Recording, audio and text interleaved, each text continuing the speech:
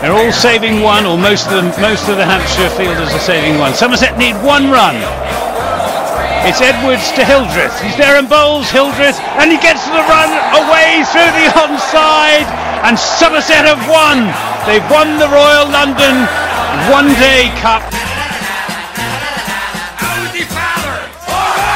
Good evening and welcome along to this episode of Always Look on the Bright Side of Life. This is the Somerset Cricket Podcast. My name's Ian Shepherd. Joining me as always are Steve Tancock, Dan Kingdom and the voice of cricket on BBC Radio Somerset, Anthony Gibson. Tonight we're going to be discussing a 9-wicket victory for the Somerset boys up at the Upton Steel County Ground, formerly known as Grace Road, and Tom Lammonby's return to form in a 9-wicket win. Tom making a fluent 17 out alongside skipper Tom Abell with 35, unbeaten to get us back to winning ways. Anthony, you were there first hand. What did you make of it all? Yeah, it was a very good performance. Somerset had their usual moments, like losing 3 wickets in 3/4 of an hour on the second evening, on the first evening rather. But Craig Overton was immense, absolutely immense. He bowled his heart out, and he was head and shoulders above any other bowler in the game, with the exception of Jack Leach, who got better as the match went on, which was really, really encouraging. And it was good to see Tom Lammonby getting some runs and getting a bit of confidence in the second innings. So we needed to beat Leicester. It wasn't as easy as the 9-wicket margin sounds. You know, there were times, notably when we lost those 3 wickets, when, you know, Leicester were very much in it, and they put up a tough fight as well up until about the last 3/4 of an hour when they rather threw in the towel. But, you know, with Paul Nixon coaching them or director of cricket for them, you know, they are a tough outfit, and they'll give other counties in the group a good test as well. So yeah, it was a very good win, and you know, the boys were really, really happy at the end of it, as they were singing Blackbird in the changing room. It was a fantastic rendition of Blackbird, one of the best I have heard, and you know, you could sense the feeling of achievement and revival in the team. Steve, you waxed lyrical about Craig Overton on your blog post on Saturday night. Just how impressive was he? I've got into some interesting social media conversations with people. What I said was, I think he is now in the top 3 of quick bowlers in my lifetime at Somerset. And that's, to me, it's Garner miles out number 1 and Caddick a very good number 2. And that's how highly I've rated Craig over the last couple of years. I've seen him bowl on some pretty lifeless tracks and just really get it into it. I did some stats as well, and his analysis, sorry to steal Dan's thunder here, but the second innings he was 5 for 25, and all the other seam bowlers were 3 for 191 across the 2 teams, and the other Somerset bowlers were 2 for 120 in 32 overs. So they were going at 4 and over. Craig was barely going over 1 and over. I cannot speak highly enough of him. I think he was absolutely fantastic. To me, he was the difference maker. If you wanted to say, I know your man of the match poll, he won it by a mile, and that didn't understate it. And you're not talking about him bowling alongside some pretty average county bowlers. There's some really fine bowlers in there. But I'm going to say as well, slightly add on, I thought Tom Abell's captaincy, especially on Saturday, was spot on. After lunch there, that my head was Overton and Leach with the prime combination, and Craig is bowling quickly for a long spell with Jack Leach at the other end, and that's no mean physical feat either. So it's hard to judge. But Anthony, you said last year on comms you felt he'd added that yard that England had asked him to add. What's your comparison this year with last year? Because it's hard on the string to tell. Well, he's as quick this year as he was last year, if not a little bit quicker. I don't think he's consciously straining for extra speed, as maybe, you know, he was trying to bowl faster last season after the time he spent in the England camp. But Richard Ray, the Leicestershire commentator, who's a good judge of cricket, reckoned he was the quickest bowler in the game by a margin, which means he was quicker than Marchant de Lange. And Marchant was, you know, he was bending his back. Not all of the time, but from time to time, he bowled some pretty fierce bouncers. And for Richard to say that he reckoned Craig was quicker than Marchant is quite a compliment to Craig. And I'd agree with you about Craig in the sort of pecking order of Somerset quick bowlers, although I would find it very hard to put him above Fred Rumsey just yet. I missed Fred Rumsey in my defence just. You didn't see him? Oh, well, he was great. Still, he's a great man. Still is a great man as well. Well, if Steve never saw him, I'm sure that me and Dan won't have seen him. Dan, batting performance-wise, then a few questions put to bed with Lammers getting himself back into a bit of form, but still a few questions around Tom Banton's suitability for opening the batting. What did you make of Banton's contribution? Yeah, there's still questions with Banton, and I just wonder how much he's improved over these 6. He's had 6 innings now opening the batting in a role he's not really done before in first-class cricket. He still looks a bit frenetic. He still looks like he could get out, at any time really. And the one time I think he's looked comfortable. I've not seen every single ball, but the one time he looked comfortable was sort of the second half of his second innings against Middlesex. That was when he made 37 or so. But apart from that, he just it's difficult to see if he's improving. But I'm not saying that he should move down the order. I think I said before the season that if he's going to open, he should get a run of games, because that's the only way that he's going to learn. He was never going to come in and be a perfect opener, so we kind of have to back him now. And I'm sure he will improve. He's a talented player. But the flip side of it, and I was worried about this before the season, is I don't think he's a long-term opener, and I just wonder, is it worth him trying to be an opener now when that could, affect other areas of his game? It could take away from his, limited overs batting, which is obviously what he's mainly known for. And, I think in 4-day cricket, I think long-term is likely to be a middle-order player. So I just wonder if it's actually worth him doing it. But also, it's kind of the only spot available for him at the moment, isn't it? So I think that is partly why he ended up opening. Yeah, if Tom Abel doesn't want to open the batting, then, like you say, he's the only sort of option. It's the only space for him in the side. Really, yeah. I was thinking about this earlier today, and when he came on the scene, Bants, the comparisons were to Kevin Peterson, Joss Butler, A.B. de Villiers, these 360 degrees one-day players who are just so suited to the T20 game and can just play these incredible innings and these incredible shots. But when they play red ball cricket, they are all middle-order players. And I think Bantz's suitability is as a middle-order player. And we've got players who are better suited to opening the batting, such as Steve Davis, who I think if he's doing it at 34, 35, he's going to be a stopgap player for a couple of years, so he's maybe not the best long-term option. But I can't get away from the team that I keep putting up on Twitter of leaving a bowler out, a rotation, whatever you want to call it, playing the 6th batsman, Gibbo shaking his head, 6 batters, a keeper, 3 seamers and a spinner. You look at that great Australia team, Steve Waugh's team, that was the model for them. Andrew Strauss's great team that won in Australia, that was their makeup as well. 6 batters, keeper, 3 seamers and a spinner. Do we ever think they're ever going to go with that? And Gibbo was shaking his head. And go on, let me know why.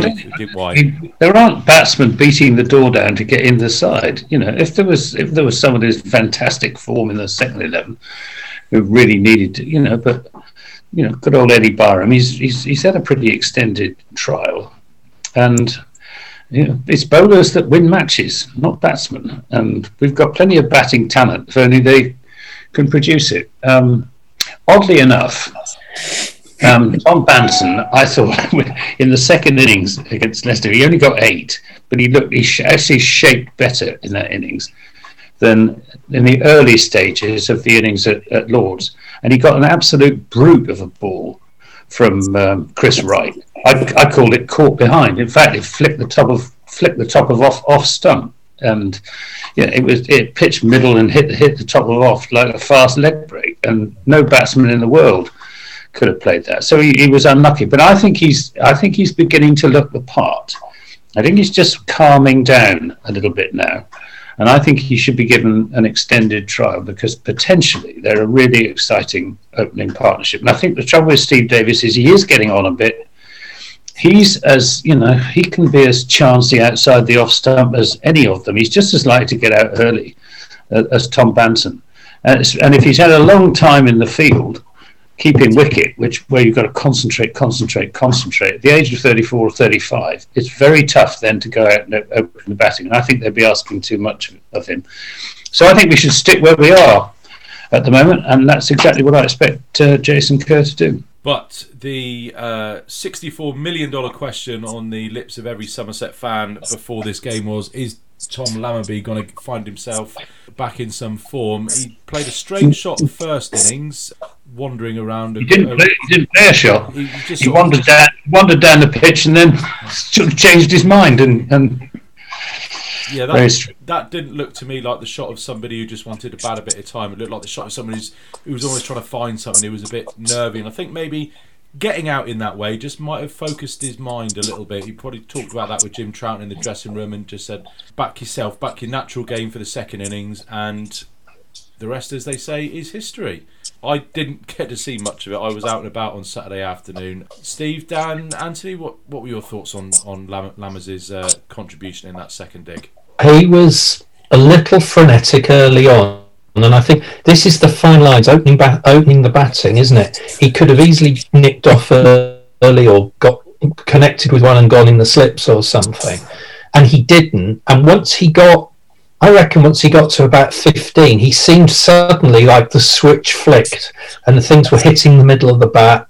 And we've all said, haven't we? We believe he's a class player, and great players only need one or two triggers. All of a sudden, Jason Kerr said, didn't he? He hasn't batted long enough to know whether he's in or out of form. Once he batted for 20, 25 balls, he looked like the Tom Lammonby of last season. But I sense this, and I may be, how much I love Tom Abell, and I may well be putting two and two together and getting a bigger number here, but I sense that Tom Abell almost got himself out of form a bit because he wanted Lammonby to score runs, and I thought he played as a captain. I thought he was excellent, but the way he marshalled himself in that second innings, to me, it was like, no, Lammers, you get on and get 50, 60 odd, and I'm quite happy to bat at the other end. When we were chasing them, I thought if they both get 40, 50 odd, that would be nice. But I think Tom Abell just throttled back a little bit, and I'm sure having him at the other end helped Lammonby immensely. But that was a gutsy knock from Tom Lammonby, and let's not be too excited because he could get two brute of a balls in the first over the two innings again this week, against Middlesex again, and we might be going, oh, what's wrong with Lammonby again? That's opening the batting, especially at this time of year. And plug for the blog, Julian Wyatt's written a piece about opening the batting and how techniques have changed, but it's really insightful, and reading that he wrote for me made me really think that it's these fine margins that make all the difference. Yeah, I agree with all of that. Once he settled down, he played like the Lammonby of last season. The very careful defence, and then when the opportunity to score runs was there, he took it, and he hit the ball beautifully. Tom Abell, I agree that he was quite happy to take the back seat. He also had quite a lot of luck. He was put down at a second slip, and he nicked one that landed just short of the wicketkeeper. So Tom, and when I spoke to him on must have been, I lose track of, Friday evening after he scored 88, he was really, really fed up that he hadn't turned it into and that was a shame. But he's in pretty good form. The one I'm most worried about, well, I don't know if I'm worried or not, but the one who hasn't got the runs that he should have done is James Hildreth. At the start of the season, he needed 120 runs to overtake Bill Alley as the fourth highest scorer in Somerset first-class cricket history. And after however many innings it is, 5, I think, he still hasn't got there. He's got a couple of bad LBs, 60 odd in that second innings against Gloucester, but apart from that, it's been slim pickings for Hildy. I think it's just I think it's just bad luck. I don't think there's anything wrong with him, and he'll come good. He's too good not to. So then, we'll just give you a quick recap on the Group 2 table. Then Hampshire top with 58, Gloucester second with 55, Somerset third on 39. Then we have Middlesex on 30, Surrey on 22, and Leicester on 19. Now, you and I had a bit of a disagreement on the old social media, Steve, about what the best result was in that Hampshire-Gloucester game. If you weren't aware, Josh Shaw and Dom Goodman, the last pair for Gloucestershire, saw off the Hampshire onslaught for about 15 overs to secure a draw. Now, I'm of the opinion that a Hampshire win would have been best for us, because that would have left Gloucester on 47 points, only 8 ahead of us. You think the draw was the best result, Steve. I'm going to state my case first, that you only have to be in the top 2 to qualify. It doesn't matter a jot if you win the group at the end of the season, and Gloucester being 8 points closer to us makes them a hell of a lot easier to catch than them being 16 points away from us. Now, the case of the prosecution, Your Honour. I said at the start of the season, and I'm going to stick with my guns, that I think Hampshire will not continue. I didn't expect them to start like this. They're a good side. I think Hampshire are catchable. And I didn't even, I must admit, thinking it through, I've never wanted Gloucestershire pair to last together as much as I did that last hour on listening to it on Sunday. We've got to play Hampshire twice. The first time next week, and I think we can get the better of those 2 results. I don't think Gloucestershire will sustain this. Sorry for the Gloucesters or fake Gloucesters that might be hereabouts, but I don't think they can sustain it. And I would be surprised if they finish third in the group, personally. So I want us to catch Hampshire. I want us to catch Hampshire very badly. And then when Dan's going to start getting really excited in a couple of weeks, where he start looking at the group tables and start saying, well, if they qualify, so we now want Warwickshire to go through if Essex go through, because that loss that Essex had at the weekend will adversely affect their starting place in Division 1. So to me, it's the 2 Hampshire games are going to be pivotal for us. Steve, Dan, are you witnesses for the prosecution or the defence? I'm not sure. I'm not sure which one's which. I was favouring the draw, but I don't think we're going to really know what was the best result until, for a while yet, because we don't know how things are going to pan out. I was just thinking that I don't really want Hampshire to pull away, because we've still got to play them twice, and it gets, if we lose at the Rose Bowl, suddenly we'd be pretty much incapable of catching Hampshire, because they'd be too far ahead if they'd won, and then we lose at the Rose Bowl. And then obviously we've already lost to Gloucester. It'd be difficult to beat them at Bristol. So I just thought that it would be best to keep both of them sort of in range rather than Hampshire pull away. That was my rough thinking, but as I said, I think we're going to have to wait a few games to really know what the best result was, really. I had a real heart and head clash. My heart was with with Goodman and Shaw holding out against the Hampshire bowlers, but my head said Hampshire are almost certainly going to qualify top of the group, because they're a very, very good side. We're because of our points penalty and being beaten by the Gloucesters, we're probably in the battle for second. And if Hampshire beat Gloucestershire and go away and top the group by a mile, then that's great. We can still finish second. The fact that Gloucester held out is going to make it that much more difficult for us to finish second. And beating the Gloucesters at Bristol is not going to be easy. They're not a bad side. I mean, they're a good side. So I did actually. I listened to the last hour's commentary, and I couldn't make up my mind what I wanted to happen throughout it. But good luck to the Gloucesters. But I don't like Hampshire much, I have to say. But they're a blooming good side, and they're going to take a lot of beating. I wish I shared Steve's confidence that we can beat them twice. I think it'll, if we get away from the Rose Bowl with a draw, we'll be doing well. Mm-hmm. I think we can beat them at home, but Rose Bowl will be very difficult. Yeah, obviously there's the nightmare game in 2019, wasn't it, that we lost, and we lost in 2018 as well. Yeah, so tough to win there. So we're going 2-2 on whether the draw was the best result. And as de facto chairman, I have the casting vote. So there we are. So the draw was the best result. Anthony's smiling. Steve is looking incredibly frustrated. And Dan's just kind of going, what's he talking about? Yeah, I was watching it while I was waiting to bat in our first game down at Torquay on Sunday. And thankfully I got to, well, not thankfully, I got to watch the end of it before I went in. And I hit a switch hit for 6. So I'm boasting like that. It was off a 14-year-old leg spinner into one of the shortest boundaries you've ever seen, but I still managed it. Look in the book. Yeah, look in the book. Any slightly unfit wicket keepers will be feeling exactly as I'm feeling now. We've got keeper's leg, where you can't really sit down and you can't really walk downstairs properly. You have to kind of shuffle down sideways because it just feels like your thighs are on fire for a couple of days. So. I'm walking, sort of hobbling wounded at the moment.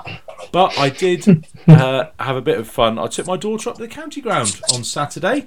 I needed to get some new keeping gloves, so I popped into Somerset County Sports and had a little wander around the ground. It's looking absolutely glorious. For those hero members of last year, the picture of Marcus with everybody's name in it is now hung up on the side of the pavilion. Was it there last time you went, Anthony, for commentary? I've got a feeling it may have gone up with all the rest of it. I don't think it was. I think it's only just recently gone up. I don't think it was there for the Gloucester game. I've got a feeling it may have gone up with the rest of the signage for the Lord Botham stand and all the... Yeah. But yeah, so I did find my name in there. There's quite a few names in there that sort of rung a bell. I did take some high-res pictures of it, so if you want me to email them up to you, Steve, so you can trawl through. Please. Try and find. No, well, they'd be good to look on the blog. It's a nice sort of thing to have as a featured image now and again. I'll pop them up. I didn't manage to get one of the whole picture, but there's sort of tops, bottoms, and zooms in as well. Surprised quite a few ex-players on there as well.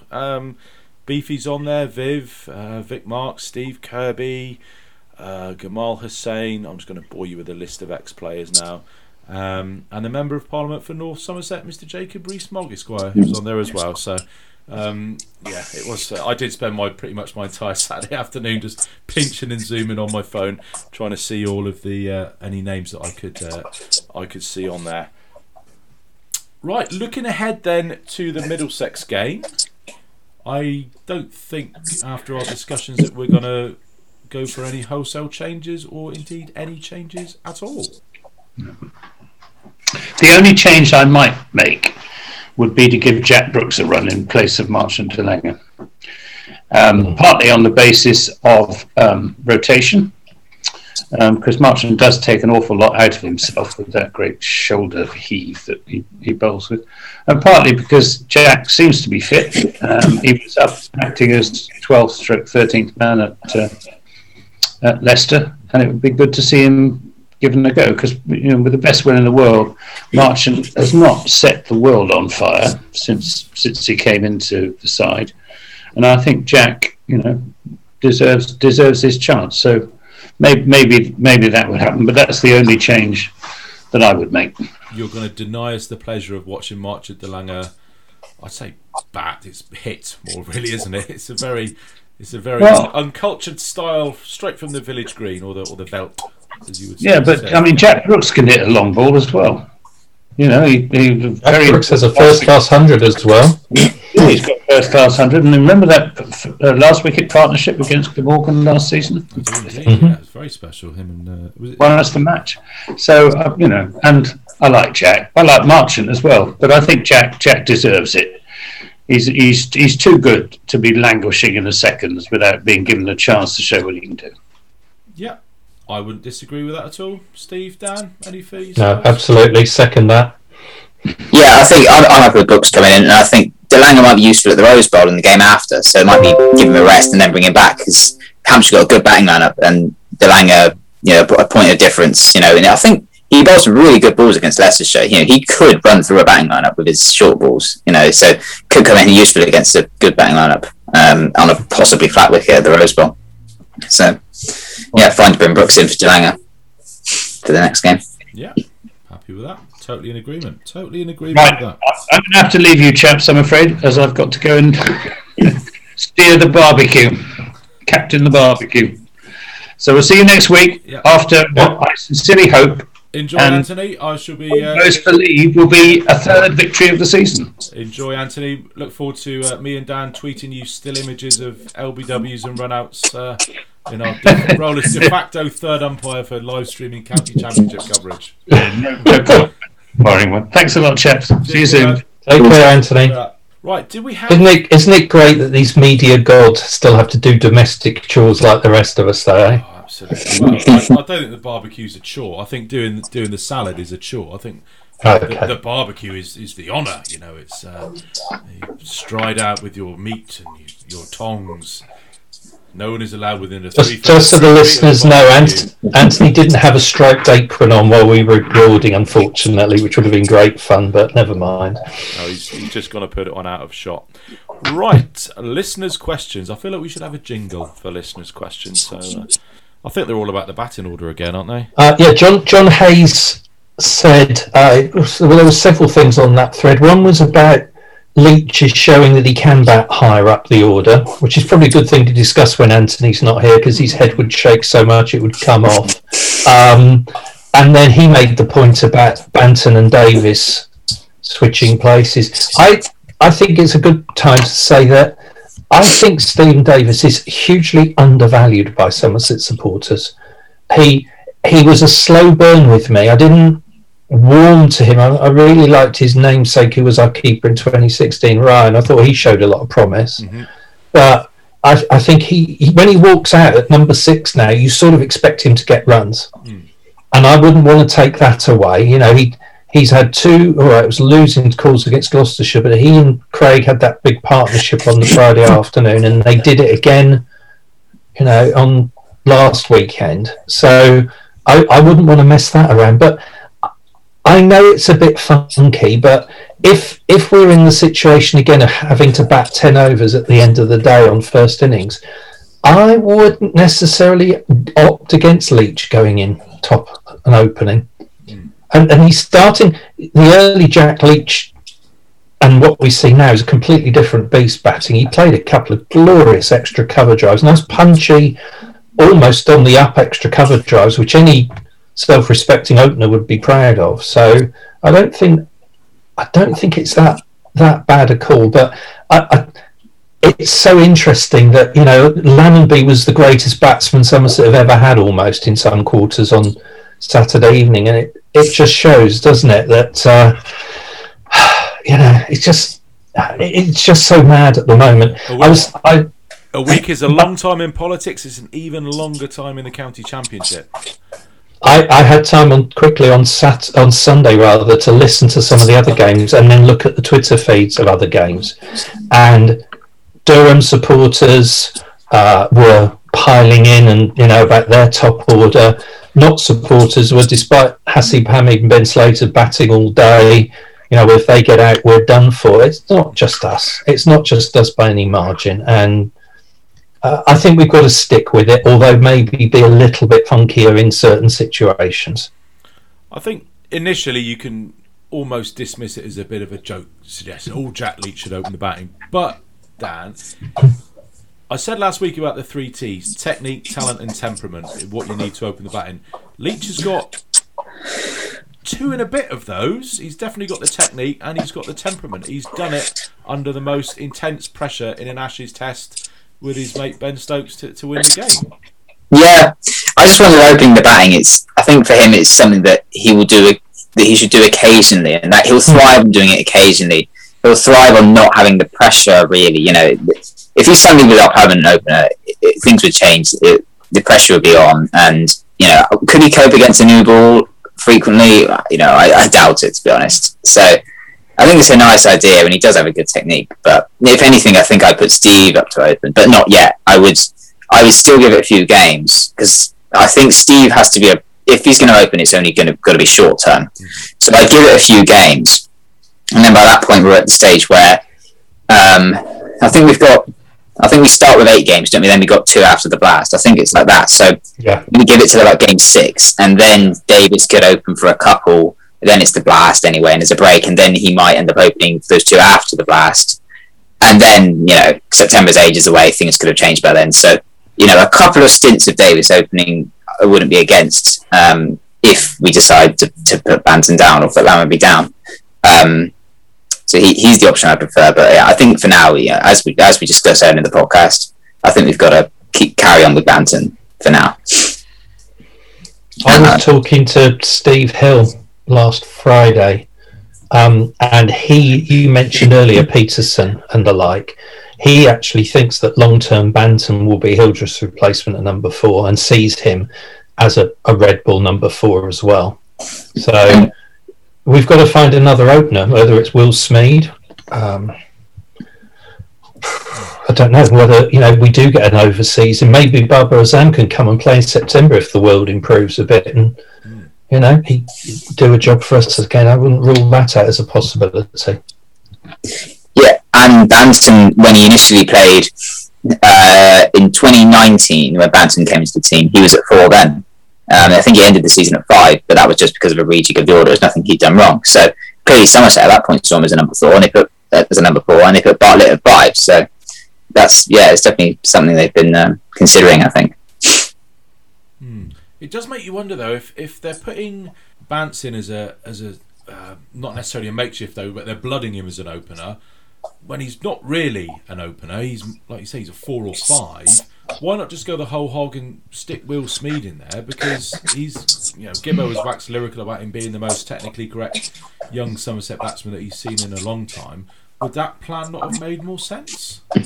Well, then someone would have had to miss out there, wouldn't they? So Banton or Bartlett. Because you play 6 batsmen, Steve Davis, and 3 bowlers, and 3 seamers and a spinner.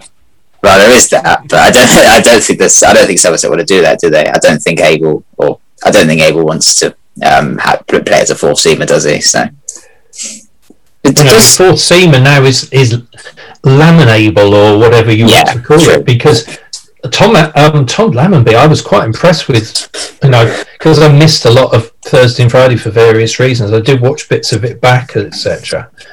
And he looked the bowler that we've seen in T20, but he's more than just someone you throw the ball to and over before tea in my mind. And that will help his batting a bit if he's got a little bit of bowling in there as well. And that wicket he got was moved angling in and then moved to go straight. That was a perfect delivery to get him out bowled over the wicket to a right-hander. Perfect. One question I had was, does Will Smead open for the second 11 in the Championship? I could check at some point, but I don't know off the top of my head. It's been Green and Byram that have been opening, and then I know this year. What about previous years? Does Smead open then? I'm not sure. I don't know. There wasn't any second 11 cricket last year. No. I'm not sure. Actually, Smead did miss a season due to injury, so he's probably not actually played that much second 11 cricket, has he? And I've just got a feeling he's not really opened much for the seconds, so I'm not sure they see him as an opener, but I don't know. You see, there's one option we may not be considering. It may be that the team collectively sat down at the start of the season and said, we've got to look at who's going to open with Tom Lammonby. And maybe they had a conversation with Tom Banton and said, do you fancy doing it? Or he might have gone to Jason Kerr and said, I'll do it. We need an opener. I'm happy to stick. You don't know, do you? And those sort of things would never become public until books are published in years to come. And Banton probably worked out, he's probably thinking to himself, right, I'm missing the IPL. Where can I slot into the Somerset team? Hang on, there's not really anywhere in the middle order. But the middle order is are gone, aren't they? Yeah. Exactly.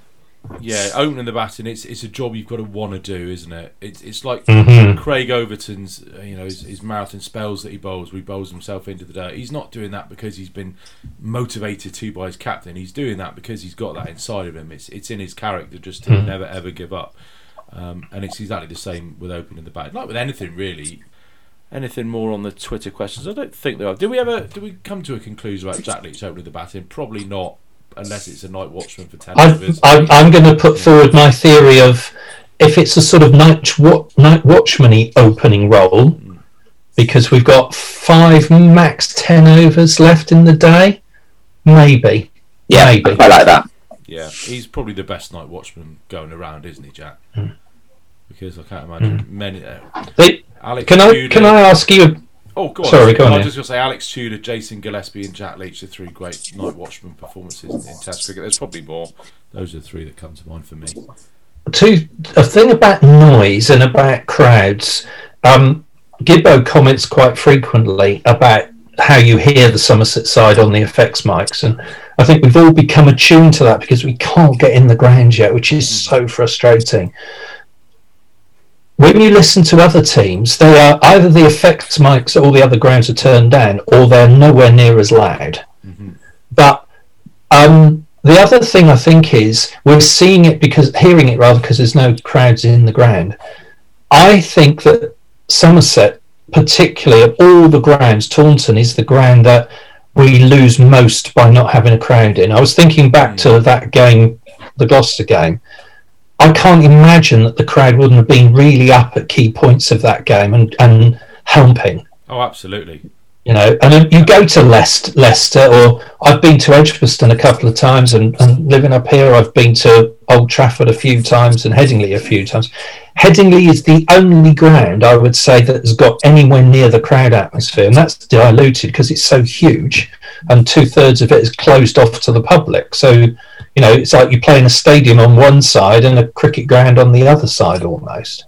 But there are football teams clearly that have missed having their home crowds more than others. But I think if we've got Hampshire back at Taunton when crowds will be in, all being well, I think that will be a big factor as well. But do you agree with me can you think of any other counties that missed the crowds as much as we do?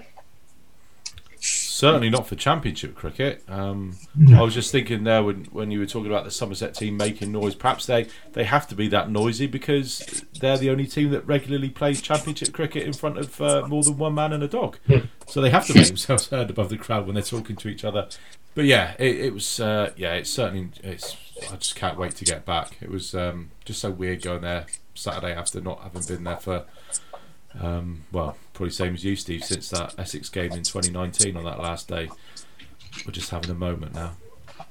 Yeah, we're just all contemplating the hole in our lives. A moment of reflection. Middlesex T20 for me, so almost as bad as that Essex game. It's the one where we were absolutely destroyed. Oh, the Max Waller catch game, Owen Morgan. Yeah, that one. Yeah. But it was nice that you could actually get to just wander through the tunnel in the Marcus Trescothick Pavilion and just sat in the stands with my little girl, and she was like, "Oh, I want to sit over there, Daddy." Which ones? In the red seats. We haven't got any red seats. Yeah, Daddy, the red seats. I haven't got a clue what she means, but so if there are some red seats hidden away at Taunton that I haven't seen, please let me know, because that's where my little girl wants to sit when we go next. But there we are. So yeah, you're right. The first game back is Hampshire, which would be the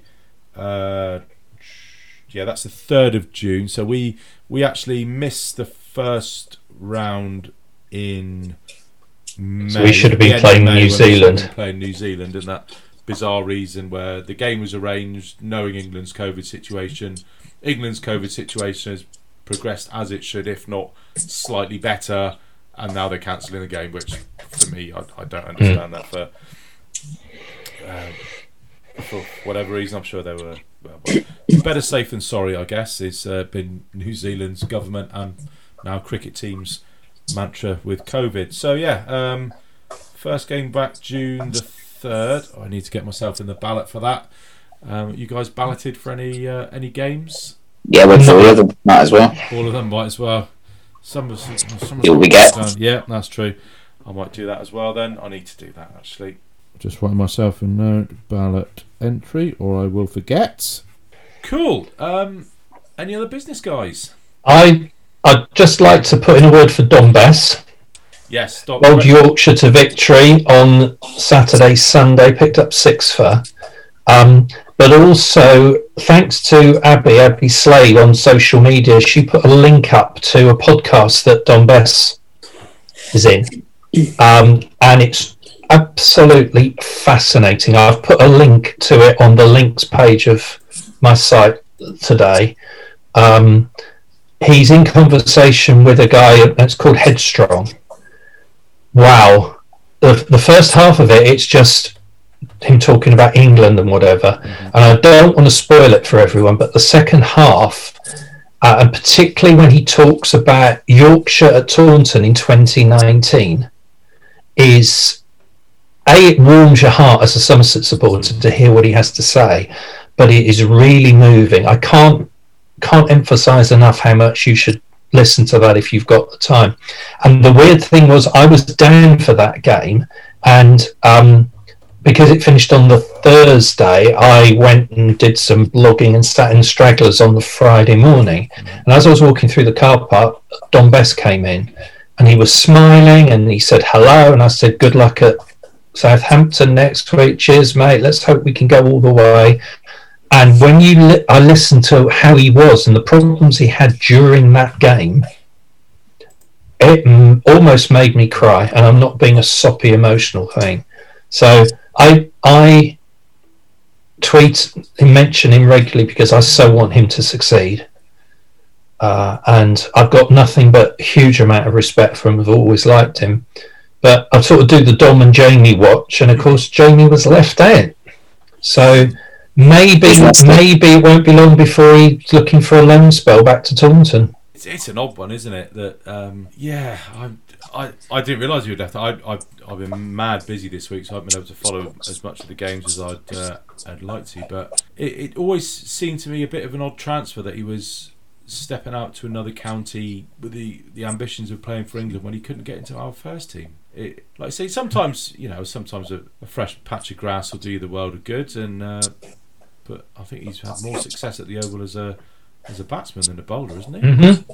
He's only taken 3 or 4 wickets. I mean, he took 1 in the T20 last year, and he's taken a couple in the Championship this year. But sorry, he's not done much yet with the ball. And obviously, he was rested last week. I'm sure we'll play again this week. But obviously, playing at the Oval, half his games at the Oval, that's difficult because that's it was very flat against Leicestershire, and if it's going to stay like that, that'll make it difficult for him. And he's not taking the new ball as well, which is he's bowling second change for Surrey. Yeah, I thought he was moving to take the new ball, but it's not. It did happen last year, the Championship game, the Bob Willis game he played last year. But he's not opened the bowling in any of the Championship games he's played this year, which is odd. So, see what happens. Well, Ricky Clark and Kemar Roach came in as bowlers, didn't they? So, he seems to be in a battle with Ricky Clark for that 7-8 lower middle order second change slot at the moment, which I pretty much, I'd love both the twins. I want to see them both in the same Somerset side again one day, and I actually think it will happen one day. And you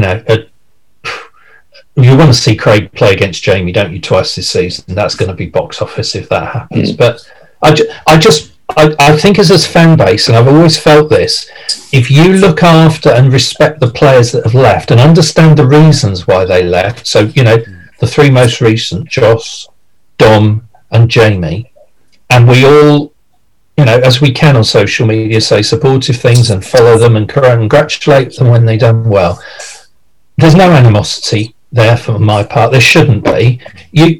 Anyone who's in a job and has got a chance to better themselves would do it if they were offered the chance. And there's always the option that they might come back. So to me, it's one of those no-brainers. And I want to say now, I wish them both all the best. I was really gutted when I saw Jamie wasn't playing. I'm really pleased when I flipped over on Saturday evening and Don Best was taking wickets for fun. So, good luck to them both, and hope to see them at Taunton later in the season. Yep, 13th of May, Surrey visit the county ground for Overton versus Overton round 1. And I'm just gutted that we can't be there to watch it because I'm sure it will be fireworks. If we're happy, we'll knock it on the head there, guys, and convene this time next week. Well, I'll have a look back at the Middlesex game, but for Steve Tancock, Dan Kingdom, and I was about to say recently departed Anthony Gibson, but that might be taken the wrong way. The now barbecuing Anthony Gibson, I'm Ian Shepherd. Thanks for listening to this episode of Always Look on the Bright Side of Life. If you want to drop us an email, we are the Somerset Podcast at gmail.com. We're on Facebook. we're either Somerset Podcast or Always Look on the Bright Side Live on Facebook. I always forget because I never do anything on there. And on Twitter, where I talk a frightful amount of rubbish, we are at Somerset Podcast. Hope you enjoy the Middlesex game, and I hope the boys have a great result. Best of luck to Tom Owen and the guys, and we will catch you next week.